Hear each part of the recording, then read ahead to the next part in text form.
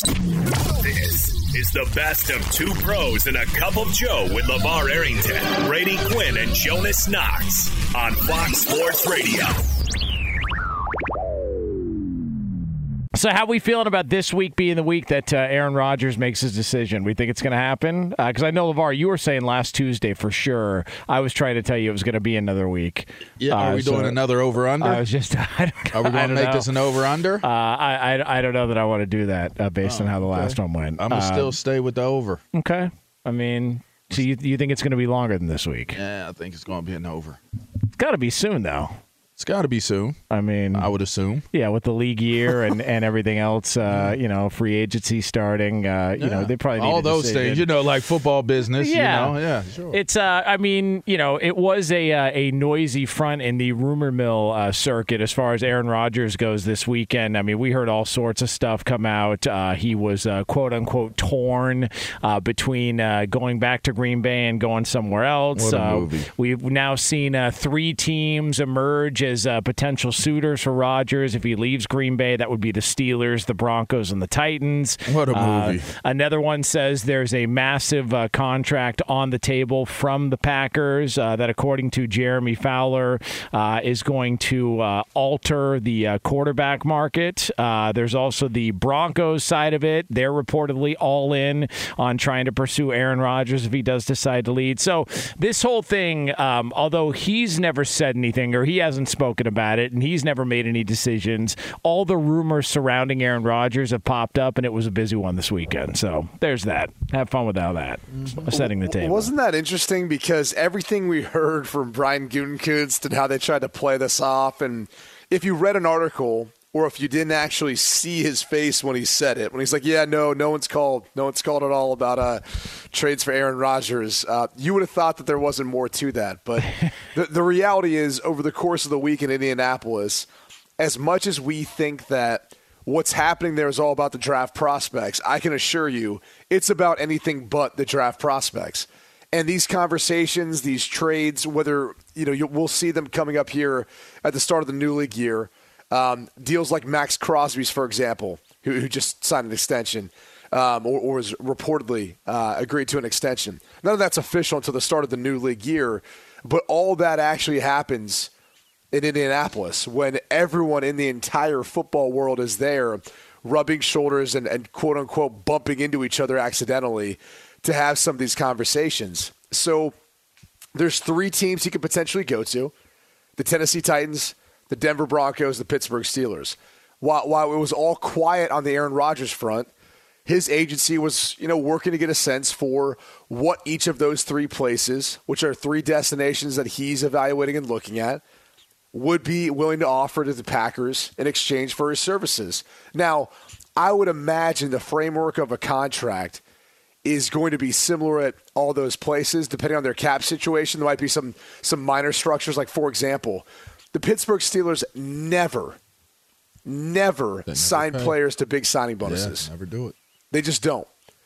So if that trade would work, it'd have to be one in which the Packers would have to pay a significant portion of the signing bonus, right? Don't you remember Ben Roethlisberger's deals? They never had huge signing bonuses in them. Antonio Brown became frustrated with the structure of his, so that ended up leading to him not being there anymore. Le'Veon Bell couldn't get a long-term deal done.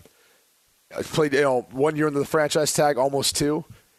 All that has to do with the structure of it. So they'll be similar in nature. Maybe the trade compensation will be similar in nature, but the actual contract he'd be playing under, it's going to be different depending on where he goes or how that trade will work out. Then it will be different. But it's all out there on the table right now. It's now up to Aaron Rodgers to figure out what he wants to do and what gives him the best chance. And I got to be honest with you, staying in the NFC probably gives him the best chance of winning a Super Bowl because of how many good young quarterbacks there are in the AFC. That being said, I mean, they haven't been able to do it in Green Bay. Like, that has to be in the back of his mind somewhere. The fact that as good as he's played the last 2 years, as good as they've been, they still have not been able to do it in Green Bay. Even if that does give him the best shot, What would make him think that sometime in the next 2 years they'll be able to change their course? Yeah, I mean, when you look at the three teams, what are they again? Denver, Pittsburgh, Tennessee. Yeah, they're all AFC teams. Yeah, right. So I mean, if that's what being floated out there as to the possible landing spots for him, or those are the trade suitors that are out there, I mean, even though it's the AFC and even though it would seemingly be harder, I think first off, the AFC North is up for grabs. I think that right now that's a division that's up for grabs. When you look at the AFC West, that certainly is a taller task. But if I'm Aaron Rodgers and I'm paying attention to the trends, it seems doable. It seems like a doable task if my team is what it needs to be personnel-wise and I get the things that I want to have in that scenario. Tennessee, I feel like it's the same thing. So while I'll certainly think that the AFC is definitely a harder road to hoe to get to that final game, there's the possibility that some of the other elements that are involved with the teams that he would go to, like I think that he would make the Pittsburgh Steelers a team revived. Like, we don't really know how good this Steelers team is, and I honestly think it's because of the inept ability of what was taking place at the level of play at the quarterback's position. Can I ask you this? Sure. If he goes in and they win a Super Bowl in year one in Pittsburgh, like, what does that make Ben look like? It just confirms that it was just time. I don't think anyone is going to change their reverence of Ben based off of if they have it now. But I think everybody knew maybe this past year was kind of – and it's funny because you're looking at a team that really doesn't have a starting quarterback right now. Like, Mason Rudolph should not be on anybody's depth chart. That should not be out there in any type of reports that is your starting quarterback. We're waiting to see what happens, is what I would say at this point.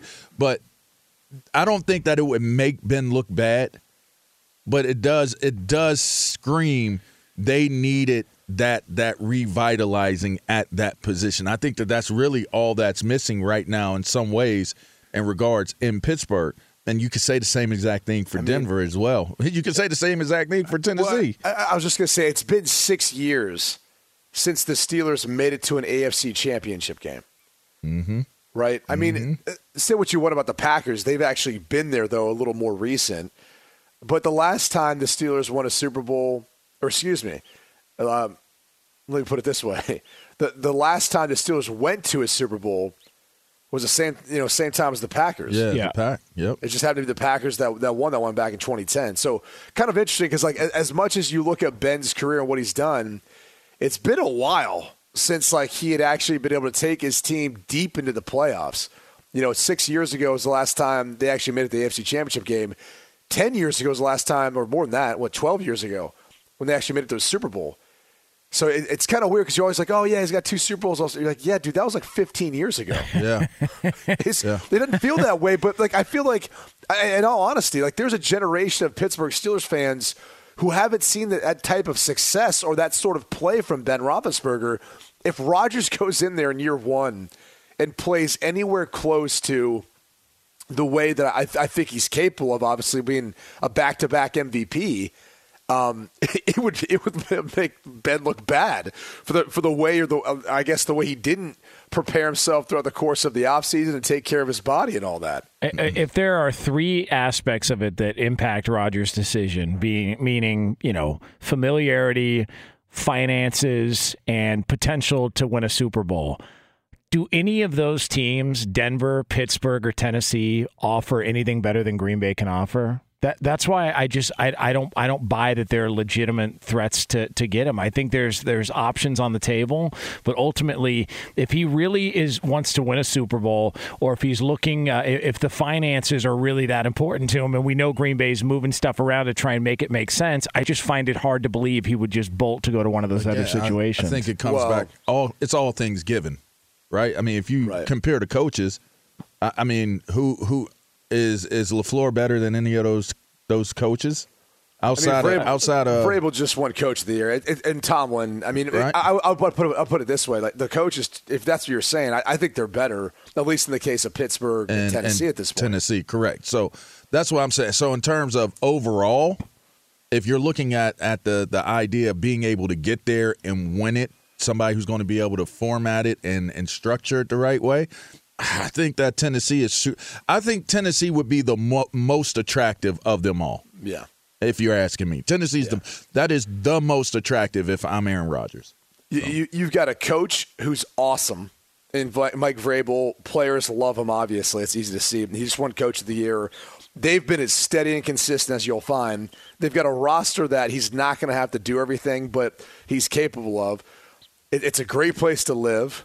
There's been reports that he's bought land at some point, somewhere in Nashville. But I always caution people when you hear a report like that, because that's what rich people do. Yeah, all right? that is true. They buy land, or they buy like nice houses in nice places. All right, very true. That's how it works. Yep. Like, oh, you're rich? Yeah, I got like 8 homes. Anyway. Very true. There's that element of it, but then you look at the offense. Now, this would be the hard part. I think either he's learning a new system, or he's coming in and they're saying, all right, we're going to learn yours, so what you like to run.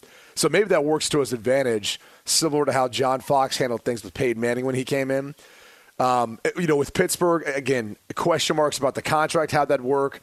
You have to say it's the best defense of any of those rosters. Very true. He'd be going and to. It's a young defense. Young offense. And one that you've got talent now. With Najee in the backfield and Pat Freiermuth at tight end. Yeah. Then you look at the wide receivers. I mean, they've got a lot of talent, a lot of ability there, but the contract could be an issue. Who knows what the offense would look like under Rodgers? That makes you scratch your head. Denver's got, I think, the most cap space to be able to make it happen. And I think they'd be aggressive enough and willing enough, given how the last few years have gone, to give up a lot in the draft to make it happen. They've got a solid roster, too. I think their roster's probably as well, or if not more well-rounded than maybe even Green Bay's at this point. The problem is that division you're playing in. But again, you don't have to learn offense. You got Nathaniel Hackett as your head coach. The quarterback coach he knows. So a lot of familiarity and another badass place to go live. And I'm not trying to take away from Green Bay. I'm not. It's a special place when you're part of a football organization. That's where your life is pretty much it's all football during that time of year. But if you want to be at a place where like you can hang out a little bit more in the off season or come back and forth, or you get a night out. It is a little different when you're in Nashville, when you're in Denver, when you're in some of these other bigger cities. Trust me, it's no disrespect on Cleveland, which I love. But when I got traded to Denver, it was like, oh, okay, this city's awesome. Like trust me, it was a little different feel when the players would all be going out together and you go out to different restaurants and clubs and things than what it was at that time in Cleveland. So it's just different. You mentioned people buying homes. I just will offer this to everyone out there. If Aaron Rodgers indeed goes to Pittsburgh, I will most likely move to Pittsburgh, and I will move by leaving here and going across country and walking and derobing the whole entire journey to Pittsburgh. So by the time I get to my new abode, my new digs, I will be booty butt naked walking into my door to get my home, and I will sit there an entire football season in my birthday suit if Aaron Rodgers ends up in Pittsburgh. Until they win the Super Bowl. That's a tad bit aggressive. I'm just telling you, until they win the Super Bowl. Are you that? So you're saying it's not going to happen, or are you that excited if it happens? It's both. Okay. It's both. Okay. It's both. I would certainly be. Relax. I would be that. Okay, I should. I appreciate you reeling me back in, Aaron. You came out hot. I'm just saying. I know what that would do for my team, and I would probably move there to watch. I would probably get season tickets. I would move to probably McCandless or somewhere in that area and hang out and eat. Monticello's pizza every day, which is amazing. And I would have Iron City beer, and I would probably get even bigger, belly, a beer belly, but I would be watching Aaron Rodgers play for the Pittsburgh Steelers. Man. All right. So now we're all rooting for the Steelers apparently to sign Aaron Rodgers. I would still do this show. Right? I still do the show. Yeah, just be in Pittsburgh. Nude. Yeah. The entire time. I would not leave my home. Very good. Just so you guys know. Like, LeVar can't come to this appearance that we're having because he would come with no clothes on. So there you go. You can't get on the airplanes that way. I mean, we've got that documented, you got to wear masks. Right? You have to wear masks on airplanes, let alone the rest of your clothes. So I wouldn't be able to fly to our events. We did get that documented in the back, so we have that on Recordly. Oh, that's archived for sure. Okay, very good. I might use a leaf. I might use leaves, a belt leaf. Oh, that's like some Adam and Eve stuff. Yeah, I might really go out like real old school, like the oldest of old school, like only 2 people on earth old school. Yeah. Yeah. I'm just letting you know. More like a palm tree branch. I mean, all right, I'm just saying, Yeah, it is. You got to make sure you get the coverage. 2 pros and a cup of Joe. Fox Sports Radio. I'm not even going there. Be sure to catch live editions of 2 Pros and a Cup of Joe with Brady Quinn, LeVar Arrington, and Jonas Knox weekdays at 6 a.m. Eastern, 3 a.m. Pacific on Fox Sports Radio and the iHeartRadio app. So Jordan Davis is kind of an athlete, huh? Oh, you think so? 6'6", 340 plus, 4'7", 840. No big deal. Just out there moving, huh? Grizzly bears have been crossbred with humans for many, many years, and they have just now decided to start to release the results and the prototypes of these mutation breedings, and that was what you saw out there on that. That had to have been about 35, 40 miles per hour that young man was running at that size. That's scary. That's all you can say is that's scary. On 2 legs, 2 feet. Let's give out the measurements first, right? He's 6 foot what? 7? Yeah, 6'6", a little over 6'6". Okay, 6'6". And now, mind you, you're going to say the weight right now. And what I want to remind people of is it was thought he played 40 pounds heavier. Okay? It was thought that when you go back and you see highlights of this young man, Jordan Davis, who we're talking about out of Georgia, who is massive, that he played 40 pounds heavier and he lost this much weight to do what he was doing at the combine. Wasn't it 318 he was at? He was no 380? No, 318. It's 380. At the combine? How much? At the combine, he's 341. 341. Golly. Jesus, he's 6'6", 341. By the way, he's almost 6'7". I don't know if people comprehend that. Did you see his movement in the movement drills? Yeah. I just don't. I don't understand it. Like when I say I don't understand it, he was moving like a linebacker. He was doing. They had him doing linebacker drills, and he was doing them better than some of the linebackers that were there. I just don't. When you try to comprehend certain things, I think sometimes, like I tell this story all the time to try to give people like a kind of an idea of what it would be like to really deal with some of these dudes on a football field. If you've ever seen like at the zoo, you see how the lion or the tiger or the bears that you see, even orangutans and apes and gorillas and stuff, you see how docile they are in their habitats, and they're just there and they're just sitting there and they're watching and they're hanging out, and it's like, oh, they don't look so dangerous. You see people falling into the enclosures and all that stuff because they just get so comfortable that, like, wow, they're my friend. They're not. They're not your friend. And in fact, in different circumstances, they will remove your head from your body. Oh, yeah. That's what we're talking about with this young man right here. This man could probably remove your head from your body. That's how serious the size, the speed, the power, all those, the agility. That's whoever gets him. I mean, if he stays healthy, you're talking about like a next great one coming into the league. Honestly, I'm excited about it. One of the concerns and one of the reasons why I'm talking about his weight is it was thought that he wasn't going to be able to play all 3 downs on the field. He was going to be viewed as, can you take that guy in the top 20, top 25? if he's only going to play a few downs because he's too big to be in there on passing downs. You want more speed, you want more quickness. And boy, he proved them wrong. All he did was need to drop that weight to get down to a size that he moved like a dancing bear. Like you hear that phrase sometimes. That's what he was out there in the field, and he seems like a great kid. Like I had a chance obviously to be there in Indianapolis. I sat down with a number of them. Sat down with Nakobe Dean, their linebacker, who is nice. He's a great player on tape.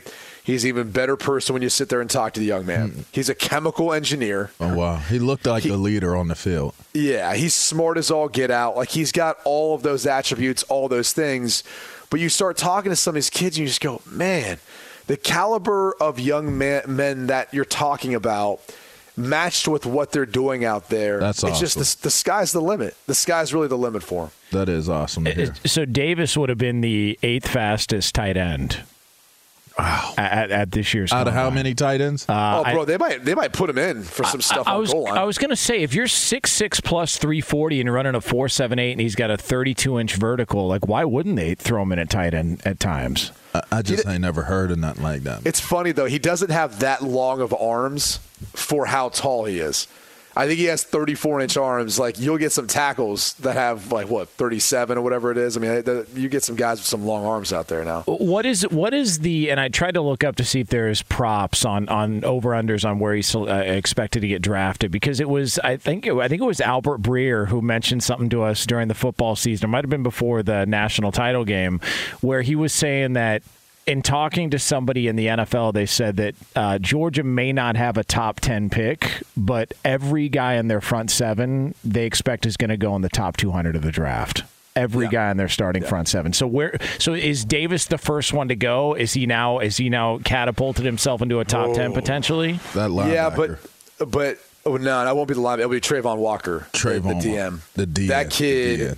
He blew out the whole thing too. Go look up his stats. I believe he was like 6'5". He might have been around 270 something. Wow. And he ran like a 4.5.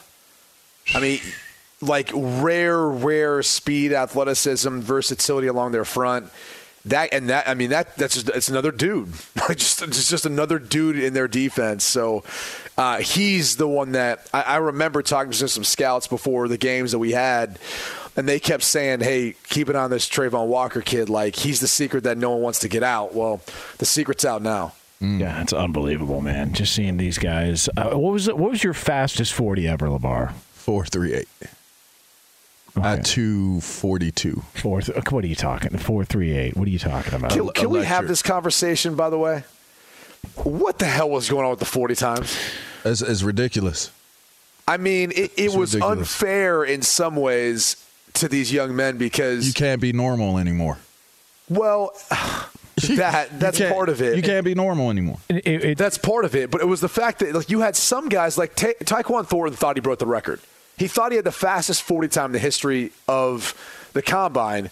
Only come to find out the guy was 700ths off, which is kind of a lot if we're really being geeks about this. You have other guys like Isaiah Pacheco who ran a 4.47.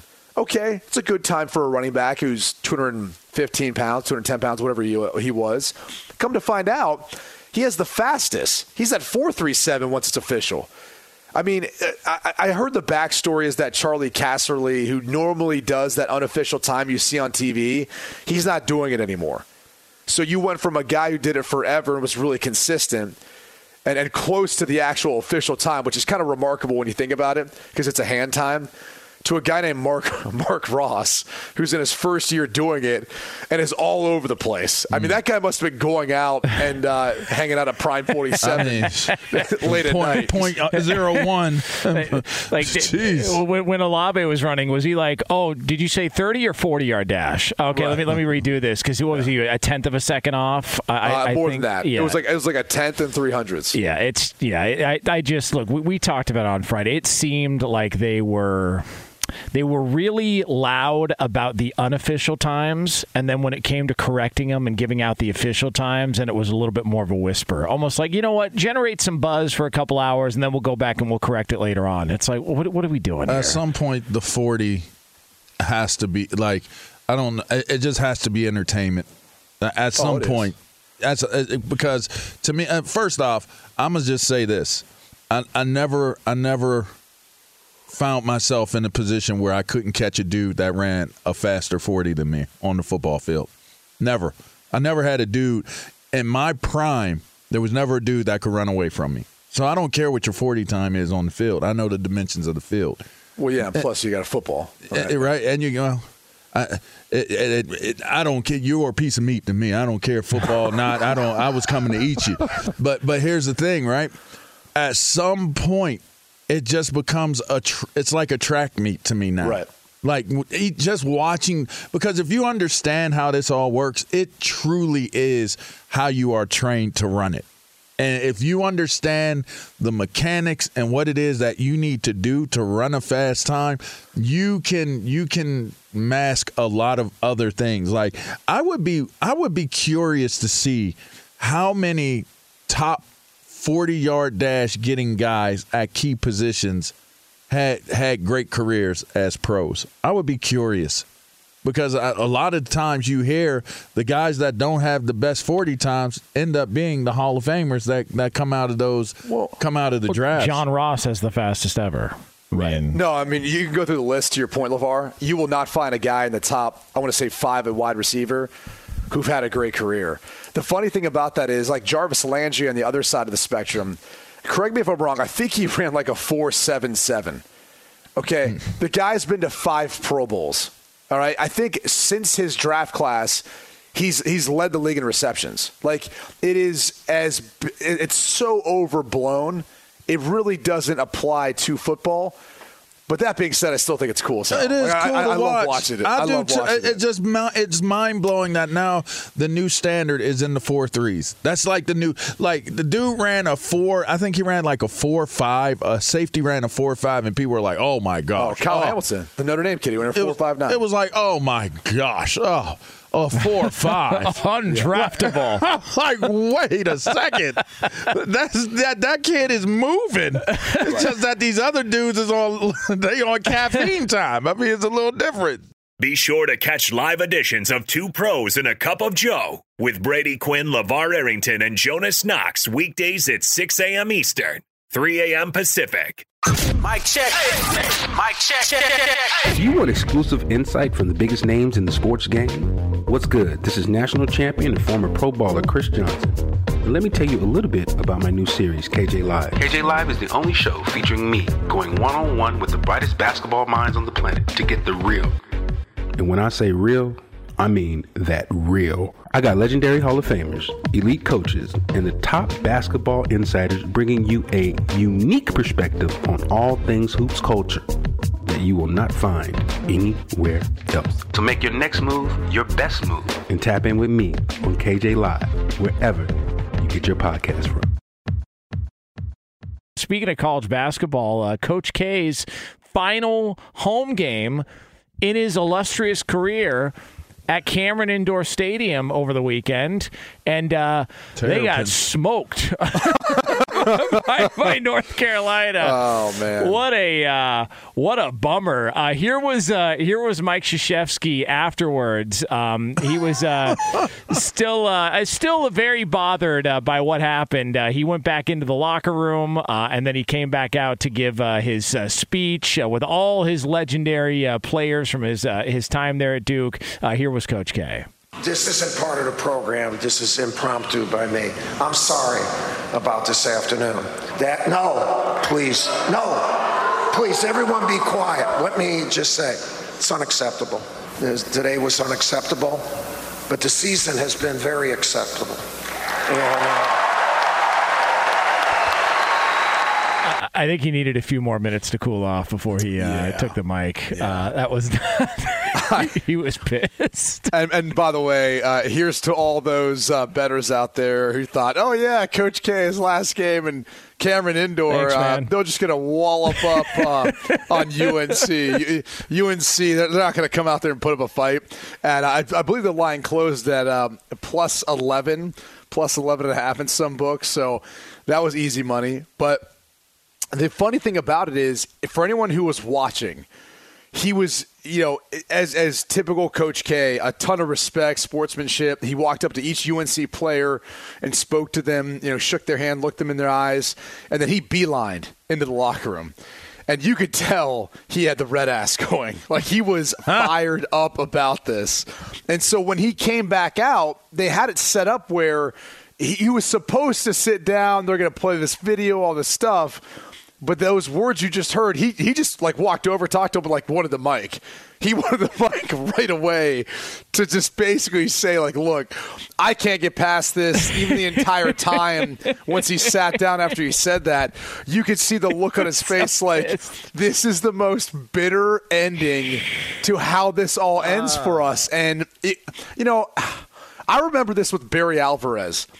They did this with Barry Alvarez, I think his last game in Wisconsin. I can't recall if it was Iowa who they were playing against, but they were up at halftime, and they did this whole thing, right? This whole pregame thing and the family down there and the montage, all this stuff, right? And then they ended up blowing the halftime lead and losing the game. And it just there's some sort of bitterness to it that when it's your last time, your last lap, and these sorts of scenarios could play out, it's tough because that is his last game at Cameron Indoor as a coach. They go to the ACC tournament played in Brooklyn. He won't obviously be back for that. And then they go on, the NCAA bracket, the March Madness, and they're not playing at home for that. So it is kind of sad to see how it ends to a rival like that. I mean, it wasn't even close. It wasn't like a last-second shot. They played poorly.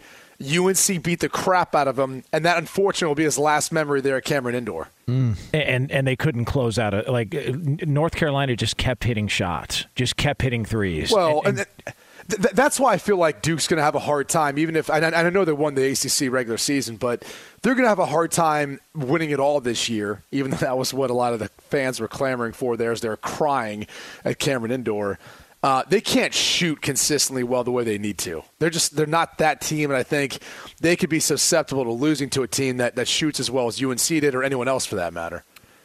Do you think look, when it's all said and done, a couple years from now, he's got his national titles. He's got 5. He's just a successful career. One of the great coaches. Is he going to say retire? Is that where you're going? No, I'm not doing that. This is Tom Brady. Yeah, you enjoy doing that with the greats. No, I'm not going down that road. Go but do you think this loss is going to stay with him for a significant amount of time? Because I feel like this really bothered him a lot, especially it's his arch rival, a double-digit favorites at home. All his former players were there, all the greats from his national title teams throughout the course of his career. His family's there. I mean, it was one of the hottest tickets, thousands upon thousands of dollars to even get into the building. Yeah, crazy. And it was all slanted towards Mike Krzyzewski, let's send him out a winner, and he got smoked. Hubert Davis was a player. Think about this. Player, whole career, done career, analyst, this, that, coaching. Now he's the coach of UNC. He's not even on the same – he's not in the same storybook in coaching as Mike Krzyzewski. It's not a peer. It's his first year at UNC. Yeah. Well, it's not. So it's not even.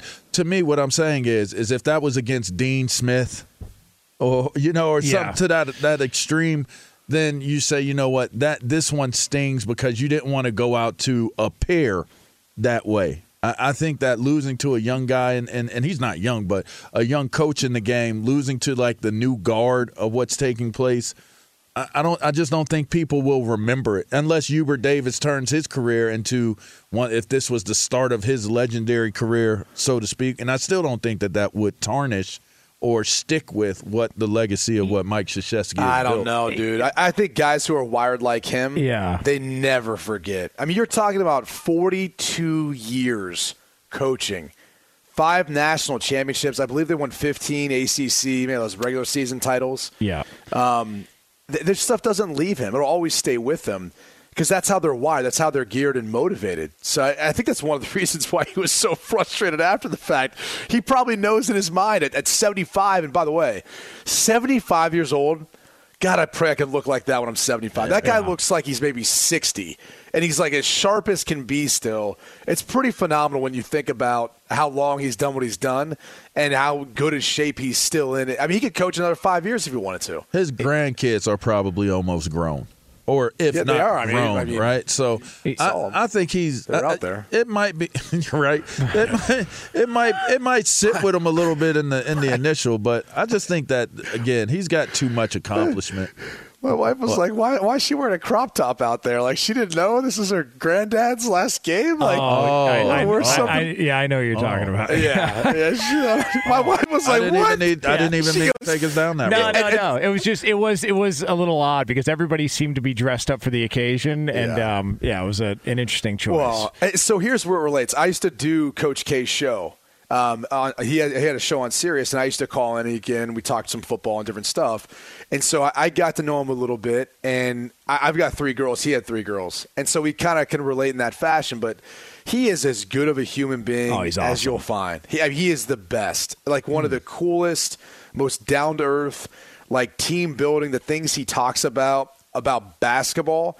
It's so applicable to like life, whether it's your marriage or work or your friends. Just the things he talks about that matters and he really preaches are all things that are helping these basketball players far after their career is over with. So it's sad because he is Duke. Like I'll go as far as saying this. When I was young, like I loved Duke basketball. I did too.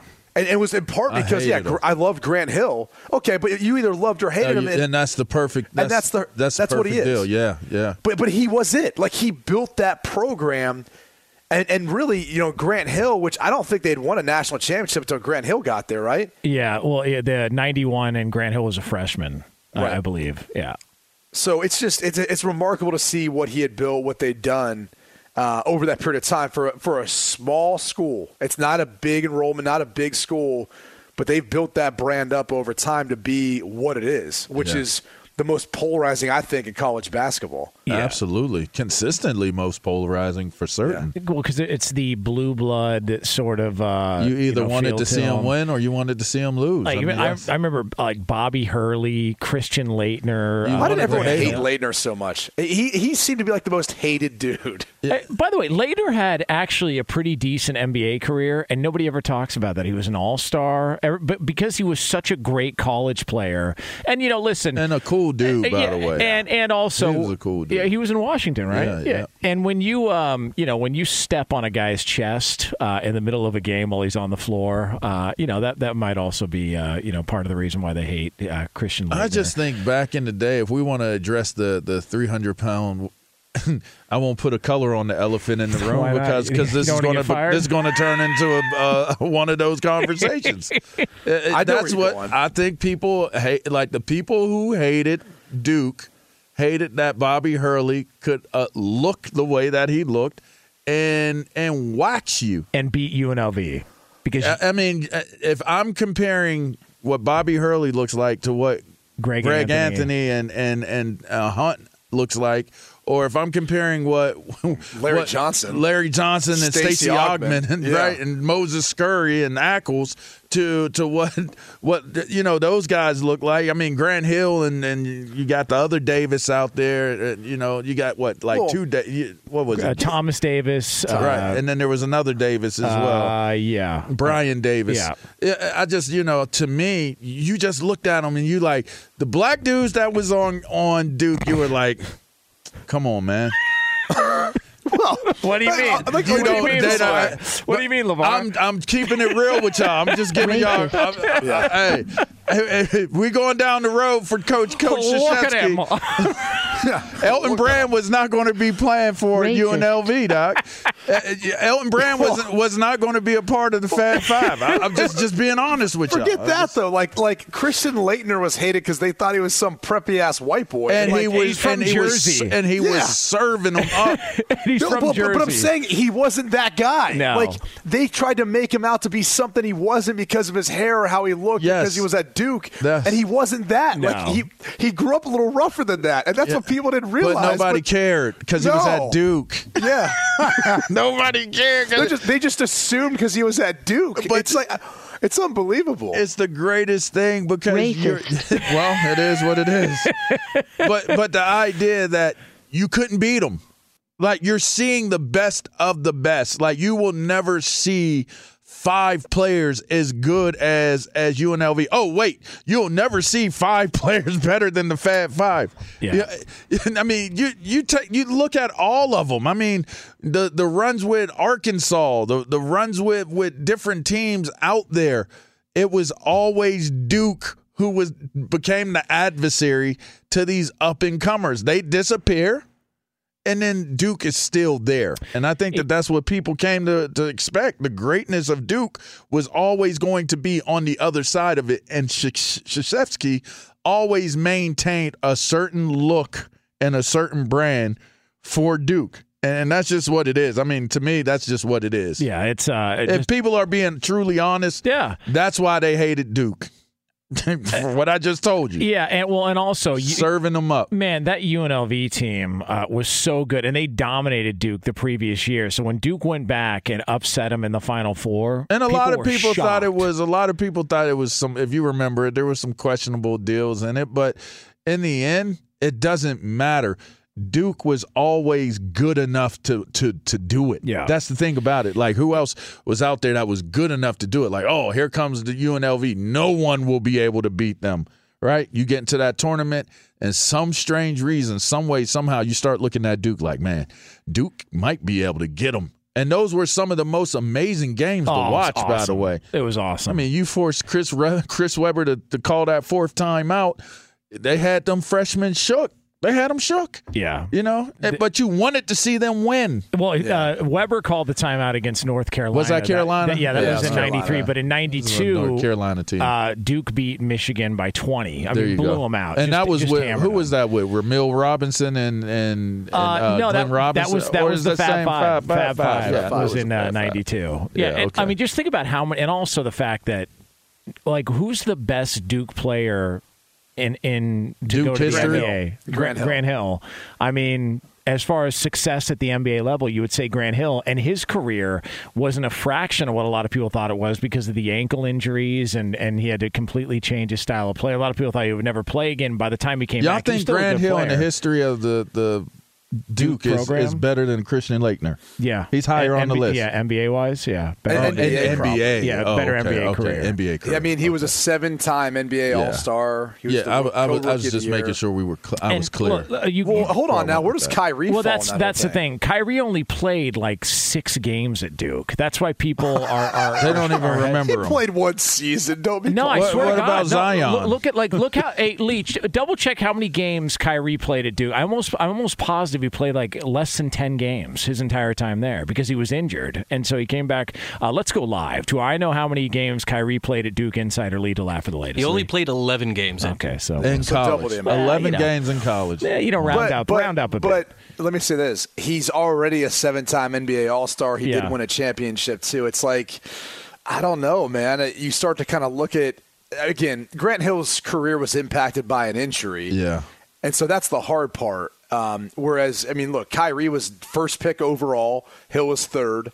And I think as a scorer, Kyrie's been everything you'd hoped he would be. Now, the problem is we can't see to get him on the court there in Brooklyn this year. Anywhere else, but not Brooklyn. They just took an L in Boston with him on the court. And look, Jason Tatum's also trying to make a push because he's 24 years old, put up 50-plus yesterday. Yeah, so I think Tatum will end up being, but right now, I'd say it's a battle between those two. Yeah. If that's fair to say. It's 2 pros and a cup of Joe here on Fox I'm going Sports with Trojan Radio. Langdon personally. Yeah, Trajan. You mean Trajan?